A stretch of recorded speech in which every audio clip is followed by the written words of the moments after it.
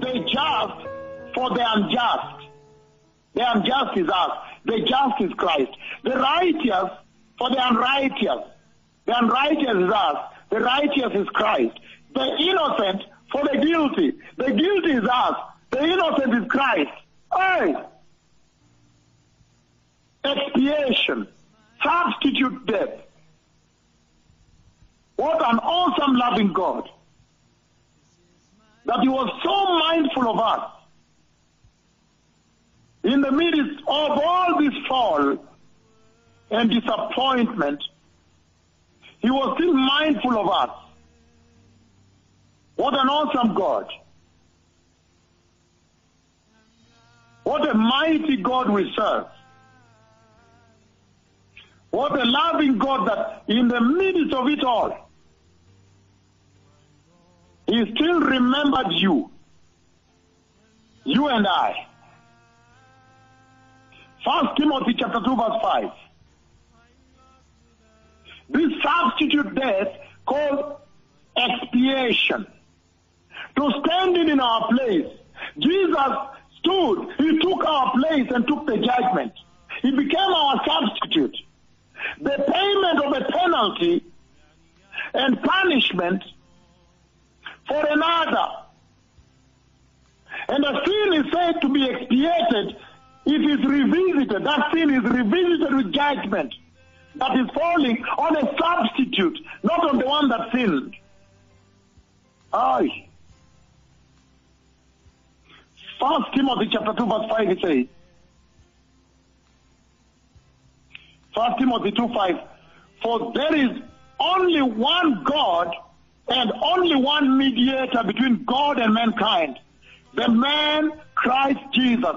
So now, when there was a separation, now sin is defecting from God, rebellion from God, transgressing God's law, disobeying God, renouncing God, and is deserving the judgment of sin. Wages of sin is death. And when the Lord wanted to connect us back to himself, restore us, then he had to bring the cross in between to bridge. And Christ Jesus had to step into our place and die for us to connect us back, as we saw in Revelation chapter 5, to purchase us back to God. Back to God. And he's saying, in so doing, Christ Jesus mediated. He becomes a mediator of fallen men back to their God. So there is only one God and one mediator. That Christ Jesus paid for the sins of everyone, even those unborn. We'll take a short break. When you come back in 5 minutes, I'll be right back. And then we'll proceed on in 5 minutes. 5 minutes, we'll be right back. Then I'll start handling regeneration. Thank you.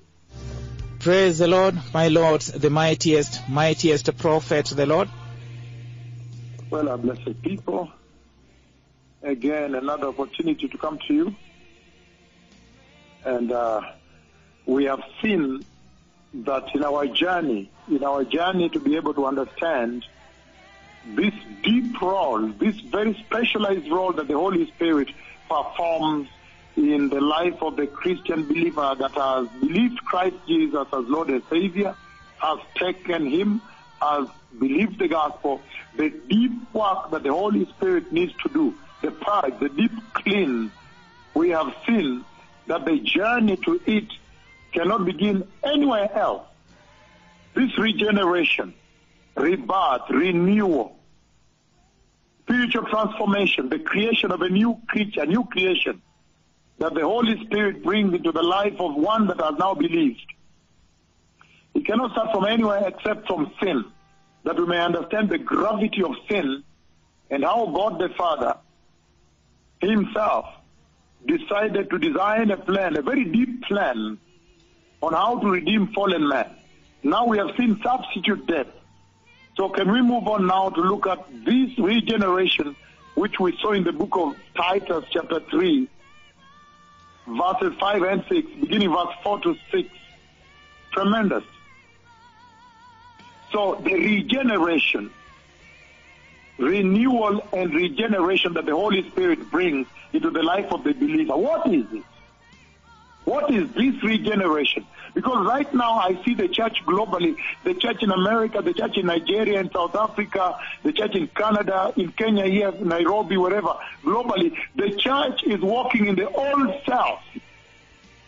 I don't see the newness of life being exuded, the new creation that has been drawn to the likeness of Christ. I don't see it in the church.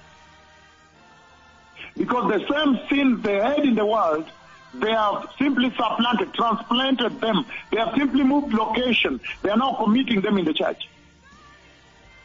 And that's why this is so important, that we may handle this and understand what is this regeneration that the Holy Spirit does, which is a requisite step if you really aspire to enter glory.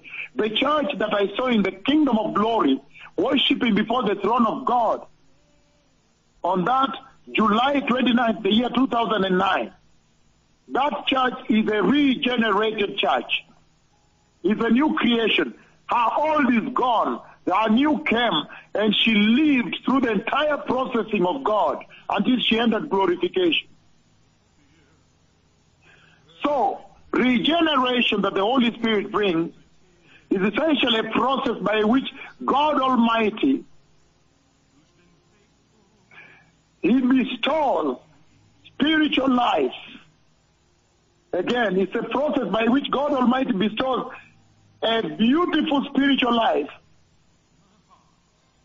to those that believe in Christ Jesus. To believers, in other words. So you see, this becomes very important then. And that's why nobody can ignore the Holy Spirit. Because you are seeing that this is the process of being made spiritually alive. We know that when Adam, I'm going to describe to you the entire process. When Adam and Eve fell to sin, they died, because the wages of sin is death. They died spiritually. It was a spiritual death. That's why you see, Adam went on to live 900 years after the fall. He didn't die physical until so long later. But spiritually, he is dead. And that's why you saw the father of the prodigal son in the book of Luke chapter 15 when he says, this my son was dead but is now alive. Was dead but is now alive. Not physical death. If he was dead and physically dead, he would not be there. But he had fallen to sin, which is equivalent to death. And we're going to look today, we're going to look at this spiritual death. What is it? Hallelujah. So regeneration, that you see the river trickling from under the temple in Jerusalem, in Ezekiel 47, and that the waters of that river begin to increase, and their streaming begins to storm greater and deeper as they move down the Arava Valley towards the Dead Sea. And wherever they go, they bring life. Everything comes to life. They bestow life. That river, the waters of that river, they bestow life. Wherever that river reaches, it bestows life until it reached the Dead Sea and brought it back to life until it was bustling with life. A lot of fish, a lot of different kinds of fish, a lot of vegetation and fruit trees with many fruits and good leaves. That action of regenerating, or making anew, recreating the Dead Sea that we see in Ezekiel 47, happening now in the life of man, fallen man, executed by the life-giving stream of God, life-giving waters of God, life-giving Spirit of God. That's what we are looking at tonight. The true salvation of Christ. This is what I wanted to bring you yesterday, and I took it for granted that you understood this and went straight to talk about regeneration. But I realized I need to come back to basics. Regeneration. That river trickling, the water trickling from under the temple, the presence of God from the altar, in Jerusalem and going down the Arabah Valley and renewing life, bringing life wherever it goes, and resurrecting, bringing a newness of life in the Dead Sea.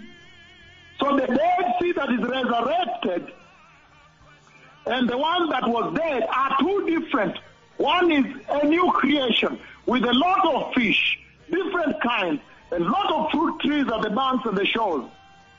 Delicious for food. The Holy Spirit of God regenerating fallen man. So this process of regeneration is so key. That's why the prophecy Jesus gave in Matthew 25, when he said, the foolish church, the foolish virgins that did not receive the Holy Spirit will not enter. That prophecy is not yet fulfilled. It's hanging over the earth here. And he said that the wise church, the wise virgins who took the Holy Spirit, understood his value, understood his role, understood his duty, understood that the Holy Spirit is the central principle in the redemption of man, and they received him and honored him and worshipped him and praised him. They entered the wise church in that prophecy.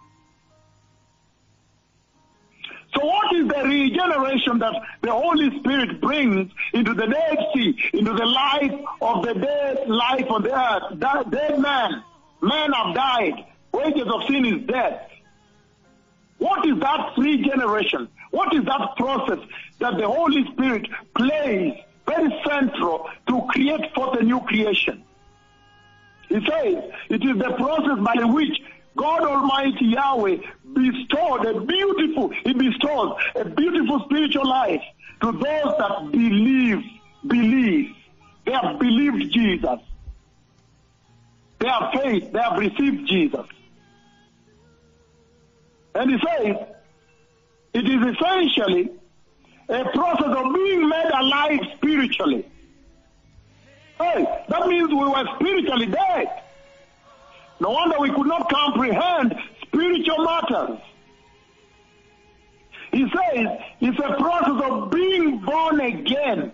That means this is the most important aspect of God's redemptive plan, that now you may accept and be processed through by the Holy Spirit.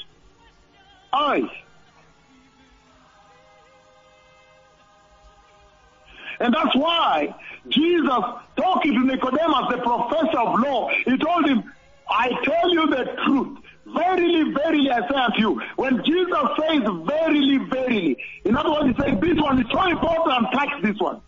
Verily, verily, I say unto you, unless a man be born again, he cannot see the kingdom of God. John chapter 3, verse 3. And if you look back in the Old Testament, you see rudiments, you see some foreshadowing of this event, of this being born again. For example, in Numbers chapter 21, verse 9, when he put the serpent, he raised the serpent, the Lord raised forth the serpent, and he asked everybody to focus on the serpent when the snake bites you. By faith looking there, and they were saved.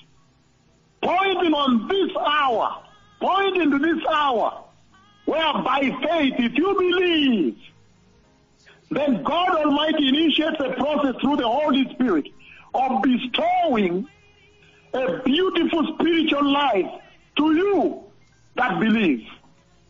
Believe in Jesus.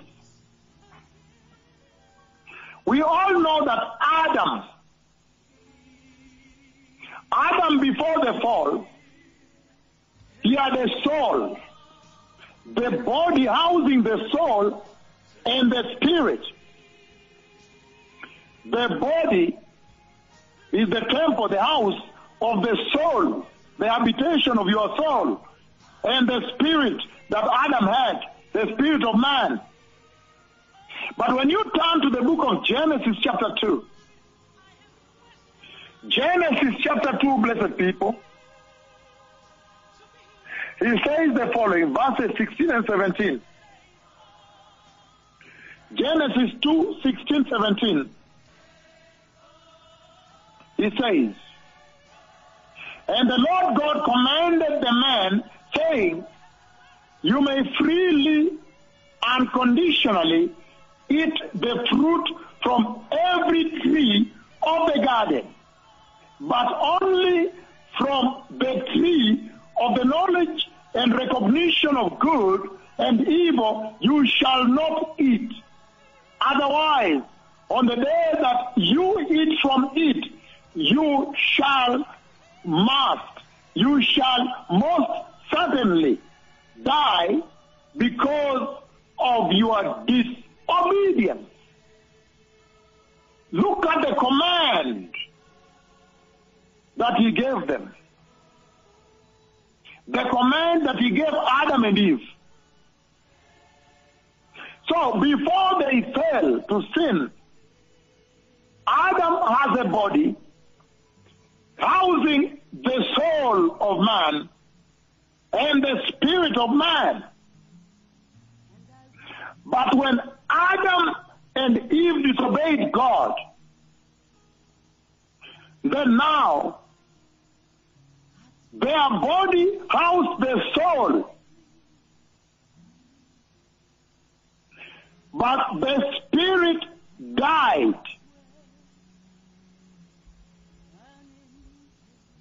No spirit. They became spiritually dead. Did you understand why the process of regeneration is very powerful, executed by the Holy Spirit? Now the body, with the flesh and the sinful desires of the flesh loaded in there, and the soul, but the spirit died. So they are left with a conscience, with the awareness, the knowledge of evil and wrong, and good and wrong, right and wrong, that they attained by touching the other tree. The spirit died, the fallen state. And that is why everybody that's born of Adam and Eve from the lineage ever since then, anyone on the earth born is born dead. The unbelievers are spiritually dead unless they are redeemed. They are saved by God through this wonderful process of regeneration, through the salvation of Jesus. That's why the unbelievers, the heathen, those who are not born again can't comprehend the matters of God because they are spiritually dead. No spirit. They have a conscience of the knowledge of right and wrong, good and evil. They have a soul. They have a flesh which is always craving for sin with a serious drive for evil. But they are spiritually dead. And that's why the definition of this process is the regeneration, is the role of the Holy Spirit of making a Christian spiritually alive again, spiritually alive, being born again, being made alive spiritually. The process by which God Almighty bestows upon a believer spiritual life. The process by which God Almighty bestows a beautiful spiritual life to those that believe Jesus. Now you can see, spiritually dead, and born again. But when you become born again, you enter the restored state, restoration.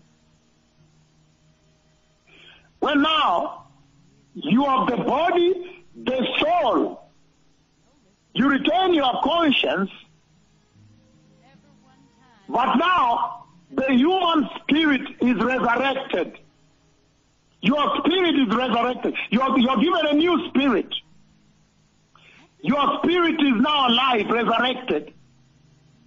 But the difference is that now the Holy Spirit also moves in and begins to indwell you. The indwelling, the infilling of the Holy Spirit. That is what was being said life. Hey, when you receive Christ, you become born again and restored. Now the spirit, your spirit is resurrected. From being dead, now alive. Your soul is there. Your conscience remains. The flesh is still there. And the Holy Spirit now moves in also in this process of regeneration. And then you become born again, which means you are spiritually made alive. So let's be very careful. It's a spiritual process. Salvation is spiritual.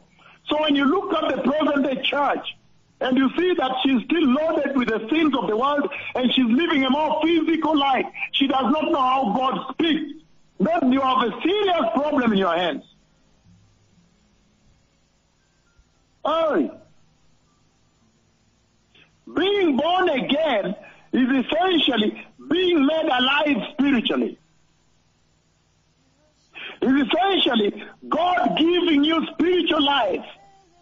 A beautiful spiritual life because you believe the gospel. You have received Jesus. And yet in the Old Testament we had cases of Bezalel. God infilled them. But that was for a short time and for a purpose. But we are now talking about the redemption of man. Salvation of man from sin. In the Old Testament, if you look at Exodus 31, 2 and 5, Bezalel, there are some people that were filled with the Spirit of God, but that was for special purposes, for a short time. I'm talking about regeneration. Being born again, the new creation being created.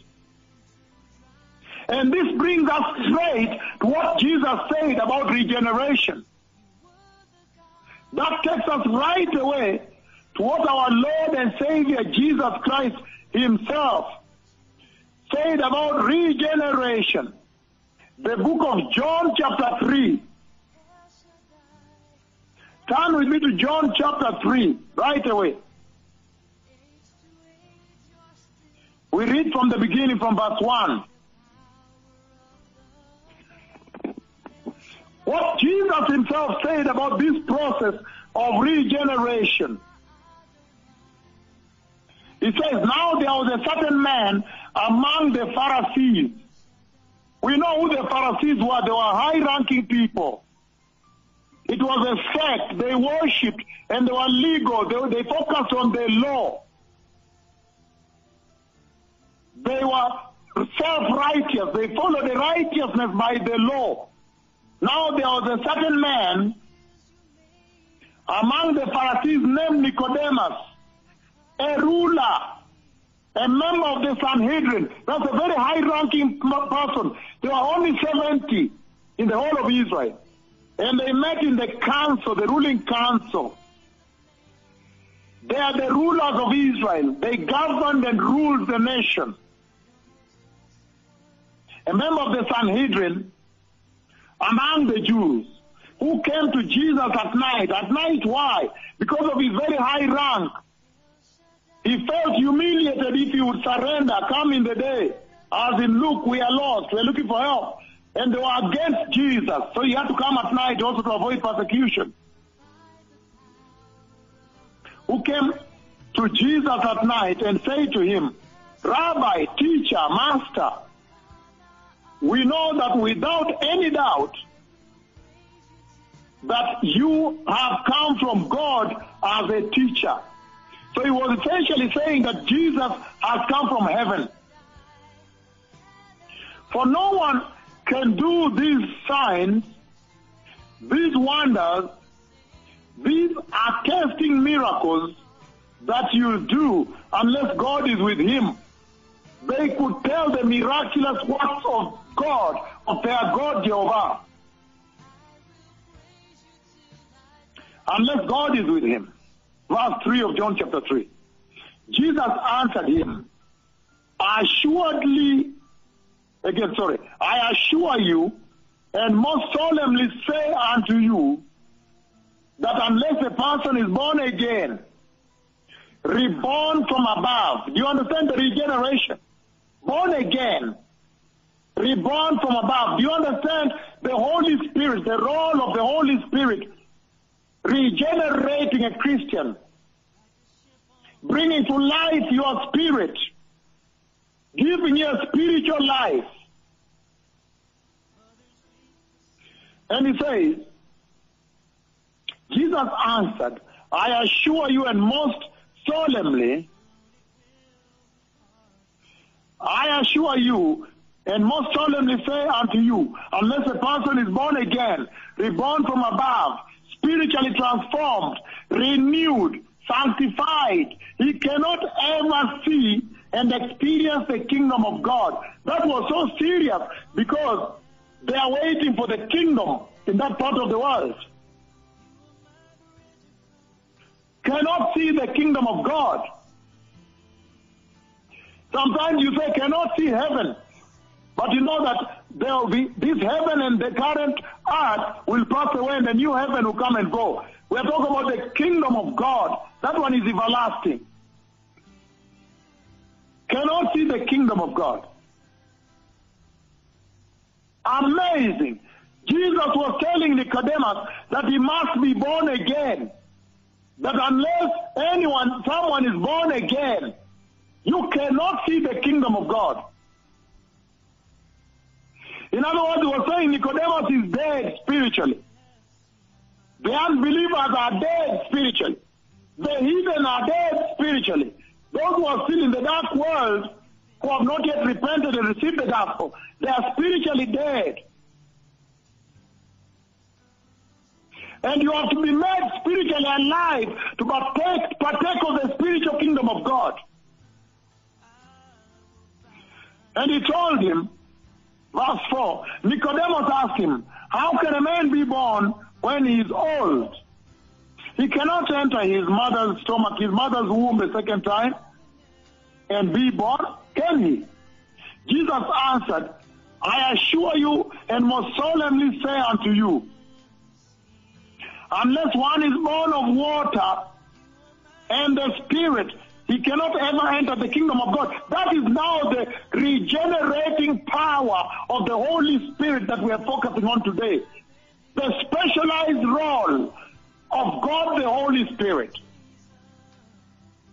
to regenerate, make a spiritual transformation, renewal, rebirth, to make alive spiritually, born of water, born of the Spirit. And in this, Jesus has not mentioned baptism. He has not. He has not mentioned baptism here. Meaning there's a deeper working of the Holy Spirit, so deep insight in the unseen realm, in the inward, that should be able to create the new creation. Baptism may be connected to it. Definitely. Hey. So the water is applied here. So he's saying born of water is essentially meaning the Holy Spirit, the Spirit, born of water, the anointing of the Holy Spirit, the life-giving Spirit of God. And that's why yesterday we read from Ezekiel, the book of Ezekiel 36. Turn with me there.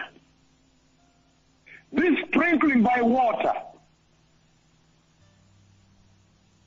Ezekiel 36. We are reading 25 and 26.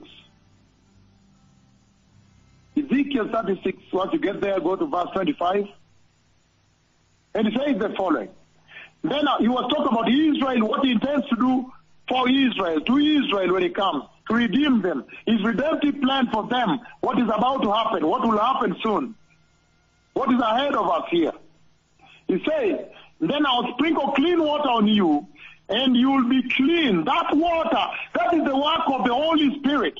And I'll cleanse you from your uncleanness and from all your idolatries, your idols. Moreover, I'll give you a new heart and put a new spirit within you. And I'll remove your heart of stone from your flesh and give thee a heart of flesh. So this is the process of regeneration that the Lord is mentioning here, that the Christian has to go through. The believer must go through. Otherwise, you cannot see the kingdom of God. Otherwise, you live in perpetual sin. You see a new heart, create a new heart, meaning the new creation that now lives in the newness of life. And he says you create a new spirit in them, and you bring their spirit to life, so they will live spiritual again. And the Holy Spirit will also move in, indwells them, and cause them to follow his decrees. Hey! And he said, and cause them to follow his decrees. 27 says, I'll put my spirit within you and cause you to walk in my statutes. And you keep my ordinances, and you do them. That is the regenerating power, the central role, the special supreme duty of the supreme Holy Spirit of God in transforming a total sinner, a fallen person from the world, that you see in Mark chapter 7, verse 20, 21, 22, 23. The fallen person that you see in the book of Ephesians chapter 4, 17 to 19. The fallen nature that you see in the book of Titus chapter 3, verse 3. This is the regenerating work of the Holy Spirit that is able now to create a new creation with a newness of life. Now, you are now walking the ways of God. And that's why you find somebody today is with women, is in sexual immorality, is drinking a lot of alcohol, is very abusive, and when he receives Jesus, the next day he's weeping, he's throwing the pornography in the fire, he's tearing the clothes. If it's a woman, she's burning her miniskirt, and she's weeping, and she's burning the pornography magazines, and she's now worshiping God. There is a regenerating work that the Holy Spirit does in the heart and the life of the believer. We must allow him to do this work. He must be allowed. And that's why in the same John chapter 3, you see verse 3, look at that. In verse 3, John chapter 3. The same John chapter 3. Turn with me back to John chapter 3. John chapter 3. You see, that's why in John chapter 3 verse 3 says, Jesus answered him, I assure you and most solemnly say unto you, unless a man is born again, unless a person is born again, is reborn from above, spiritually transformed, renewed, sanctified, he cannot ever see and experience the kingdom of God. And in verse 5 again, verse 5 he says, Jesus answered, I assure you, and most solemnly say unto you, unless one is born again. Verse 7 also, do not be surprised that I have told you that you must be born again 3 times. He's discussing, he's engaging this professor, Nicodemus, professor of law, but 3 times he emphasizes on being born again, the regenerating work of God, the Holy Spirit. He said you need him. You will need him. It's a must need. For you to enter the kingdom of glory, it's a must. A must. Hey, Jesus is saying that the church must be born again. The present day apostate church must, M-U-S-T, capital letters, underline, must be born again to see the kingdom of God.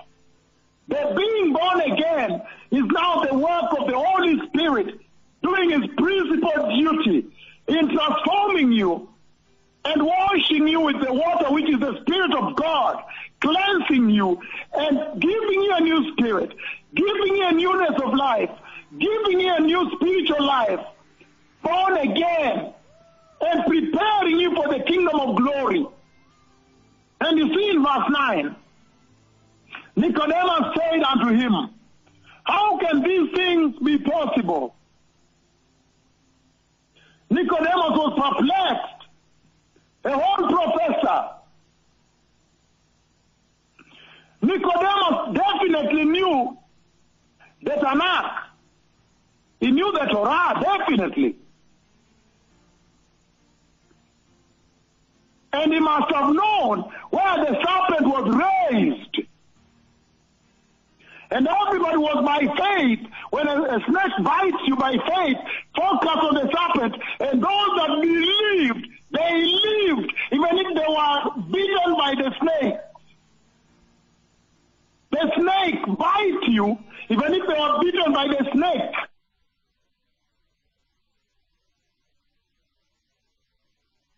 Snake, by faith, they believed and they lived. So Nicodemus should have understood this. He read the Torah. He read the Torah. And he goes on to say, verse 10 of John 3, Jesus replied, "You are the great and well-known teacher of Israel, and yet you do not know, nor understand these things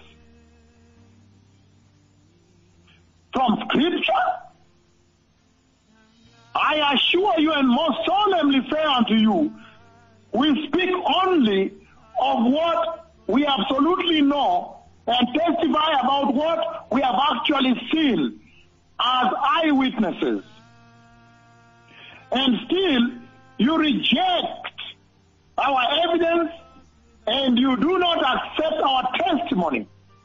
If I told you earthly things, that is the things that happen right here on the earth, and you do not believe, how will you believe and trust me if I tell you heavenly things? He said, you should have faith. You are a teacher of the Tanakh, the Torah, the Hebrew book. And you should have known in the book of Numbers, chapter 21, verse 9, that by faith, look up. If a snake bites you by faith and you lived on, by faith, a clear demonstration, the clearest demonstration of faith in the Old Testament, in that life. And he goes on to say, verse 13, no one has gone up into heaven, but there is one who came down from heaven, the Son of Man himself, whose name is in heaven, rather whose home is in heaven. Hallelujah. Tremendous. You are the teacher of the law, the teacher of Israel. He was not one of the teachers. He was the principal teacher of Israel. No wonder he came at night out of shame. He was talking about Jesus being raised on the cross, and whosoever will believe him, focus on him, will not die, will not continue being dead, but will live afresh, live anew, live a new life, be born again. And the Lord Jesus emphasized to Nicodemus, believe, believe, believe. Look at verse 15. So that whoever believes in him will have eternal life. Look at verse 16. For God so loved the world and dearly prized the world that he even gave his one and only begotten Son, that whosoever believes, the second time, verse 18 also, believes, whoever believes, he was crying out to Nicodemus to believe. The teacher of the Tanakh, the teacher of the Torah, the teacher of Israel, the principal teacher of Israel. Has the present day church believed that they can get a new creation? That they can live a new life? Has the present day church believed that they can abandon sin and the Holy Spirit work in them and get a newness of life?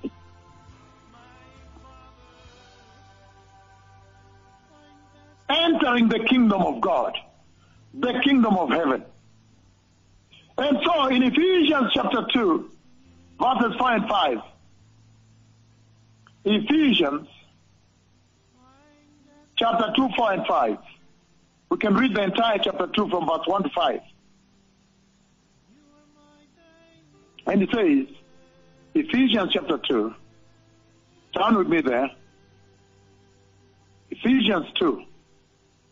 It says, made alive in Christ. And you, he made alive when you were spiritually dead. Look at that. That if you don't receive Christ, in the fallen nature of Adam, you are dead spiritually. That's why the father of the prodigal son, the lost son, when the son came back, he said, this my son was dead, but is now alive. Not that he was physically dead, but he was spiritually dead. When you fall to sin, as the present day church has done, you become spiritually dead. And that's why you see that there is no spiritual life in the present day church. When you fall to sin, you become spiritually dead. The book of Ephesians chapter 2, made alive in Christ, it says from verse 1. From verse 1. And you he made alive when you were spiritually dead and separated from him because of your transgressions and sin, in which you once walked. You were following the ways of this world, influenced by the present age, in accordance with the prince of the powers of the air, Satan, the spirit who is now at work in the disobedient, the unbelieving, who fight against the purposes of God. Verse 3 says, Ephesians chapter 2, among these unbelievers, we all once lived in the passion of our flesh, our behavior governed by the sinful self and flesh, indulging in the desires of the human nature and flesh, without the Holy Spirit, and the impulses of the sinful nature of the flesh and the mind. We were by nature children under the sentence and judgment of God, God's wrath, just like the rest of mankind. But God, being so very rich in mercy and compassion and pity and kindness, because of his great and wonderful, because rich in mercy, because of his great and wonderful love, with which he loved us. Even when we were spiritually dead and separated from him because of our sins, he made us spiritually alive together with Christ. By his grace, his undeserving favor and mercy, you have been saved from God's judgment. Look at that, beautiful. And he raised us up together with him when we believed, and seated us with him in the heavenly places, because we are in Christ Jesus. Look at that, the regenerating work of the Holy Spirit. That the one who believes gets eternal life. The one who believes enters the kingdom of God. The new heaven and the new earth, the eternal state, the evade judgment. That they were spiritually dead, but they were made alive now, living together with Christ, alive with Christ, by faith, spiritual alive, new creation. Holy Spirit now come upon their lives. Do you believe? And Nicodemus believed. That's why when Jesus died, then you hear that Nicodemus and Joseph of Arimathea, Nicodemus and Joseph, they went, such a senior person like Nicodemus took the dead body of Jesus and went and buried him. Nicodemus believed. Has the present day church believed? And so, we will handle justification. We will handle justification and the imputation of God's righteousness to you. And you will see that justification essentially addresses the unrighteousness of man. And justification, you will see when we do that, is the process, God's plan, by which God declares you believers righteous. He declares you righteous because you have believed. That when you believe in Christ Jesus, our Savior, God now declares you justified by faith. He declares you righteous by faith. And by the way, that does not mean that you are righteous. Until now, he has to do what we call imputation, to credit you with the righteousness of God. You see in Philippians chapter 3 verse 9. So there is a process in the Christian salvation, blessed people. God now imputing his righteousness on you. That is the next step. Then we go to adoption, and then we go to glorification in the eternal state. God assigns you his righteousness in this imputation after justification. When you are justified, you are still a sinner. He has simply said he does not look at your unrighteousness. But he has to credit you with the righteousness of God. The only righteousness that is acceptable before God. Then you will be declared righteous before God. Righteous by faith. Righteous by consignment. By credit. By imputation. God giving you his own righteousness. Turn to the book of Philippians. Philippians chapter 3. Verse 9 it says. Philippians 3 verse 9. He says, this is what I was meant to bring you yesterday, but the Lord chose to bring it today. And may be found in him, believing and relying on him, not having any righteousness of my own derived from my obedience to the law or its rituals, but possessing the genuine righteousness which comes through faith in Christ Jesus, the righteousness which comes from God the Father himself on the basis of faith.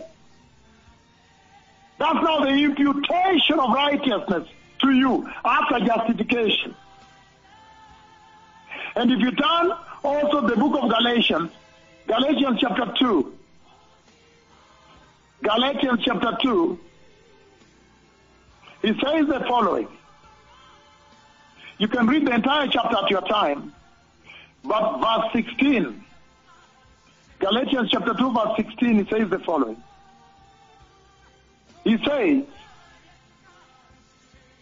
yet we know that a man is not justified and placed in right standing with God by works of the law, but only through faith in God's beloved Son, Christ Jesus. And even we, as Jews, of course, then, and even we have believed in Christ Jesus, so that we may be justified by faith in Christ and not by works of the law. By observing the law, no one will ever be justified or declared free of the guilt of sin and its penalty. But if while we seek to be justified in Christ by faith, we ourselves are found sinners. So that is now talk about the current fall in the church from verse 17. But verse 16 is very powerful. The justification and the imputation, the crediting of righteousness, the consignment of the righteousness of God that comes, that now makes you righteous before God and qualifies you now for adoption into sonship. That you may now eventually enter the family of God, preparing for glorification. It's important to subject yourself to the workings of the Holy Spirit. I am stopping here tonight. If anybody wants to receive the Lord, repeat after me. Say, mighty Lord Jesus, I repent totally of all sin. and receive in my heart as my Lord and Savior. And I ask you, my Lord Jesus, to fill me with the Holy Spirit, that He may purge me and that He may bring His deeper work, the deep cleaning and the regeneration of a new person, the creation of a new creation in me. I surrender to the Holy Spirit, and that I may continue seeking Him on a daily basis, that I may live a spiritual life and bear forth the spiritual fruit worthy of the salvation of the grace. I've received you today, my Lord Jesus, as my Lord and Savior. Turned away from sin. In the mighty name of Jesus, I am born again, amen. Thank you.